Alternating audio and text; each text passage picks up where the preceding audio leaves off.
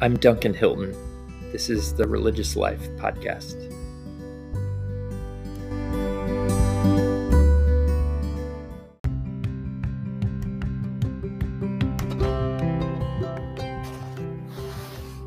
This is the Episcopal Almanac for Saturday, April 22nd, 2023, celebrating the life of Hadewijch of Brabant.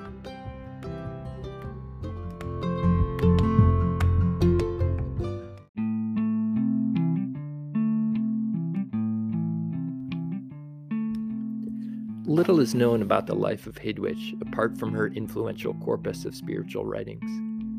She was almost certainly a Beguine, a member of a group of women who lived in a quasi-monastic community but did not take formal vows.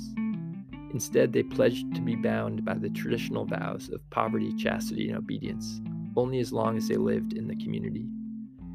The Beguine movement was particularly attractive to women who could not afford the often substantial dowry that was required by many monasteries. But the level of Hadewijch's education suggests that she was probably from a wealthy background.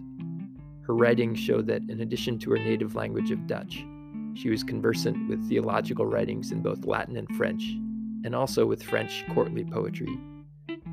Hadewijch is considered one of the great creators of Dutch lyrical poetry, which includes compositions in which she co-opts the French trouvère form to extol the love between the speaker and God rather than worldly love. She also wrote poems and couplets on religious themes, as well as prose letters and a book of visions in which she engages Christ in dialogue. In a number of her works, she explicitly genders love as female. Of great love and high thought I long to think day and night. She with her terrible might so opens my heart, I must surrender all to her.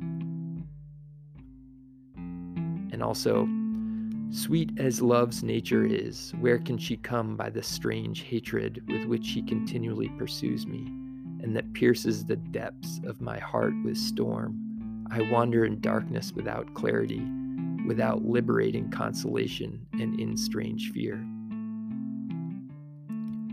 While her works were widely known in the 14th and 15th centuries, by the time of the 16th century she had been largely forgotten. However, recent scholarly research has uncovered the profound impact that her writings had on better-known male mystics, such as Meister Eckhart and John of Rysbroek, which has resulted in increased intention and appreciation for the originality and import of her works.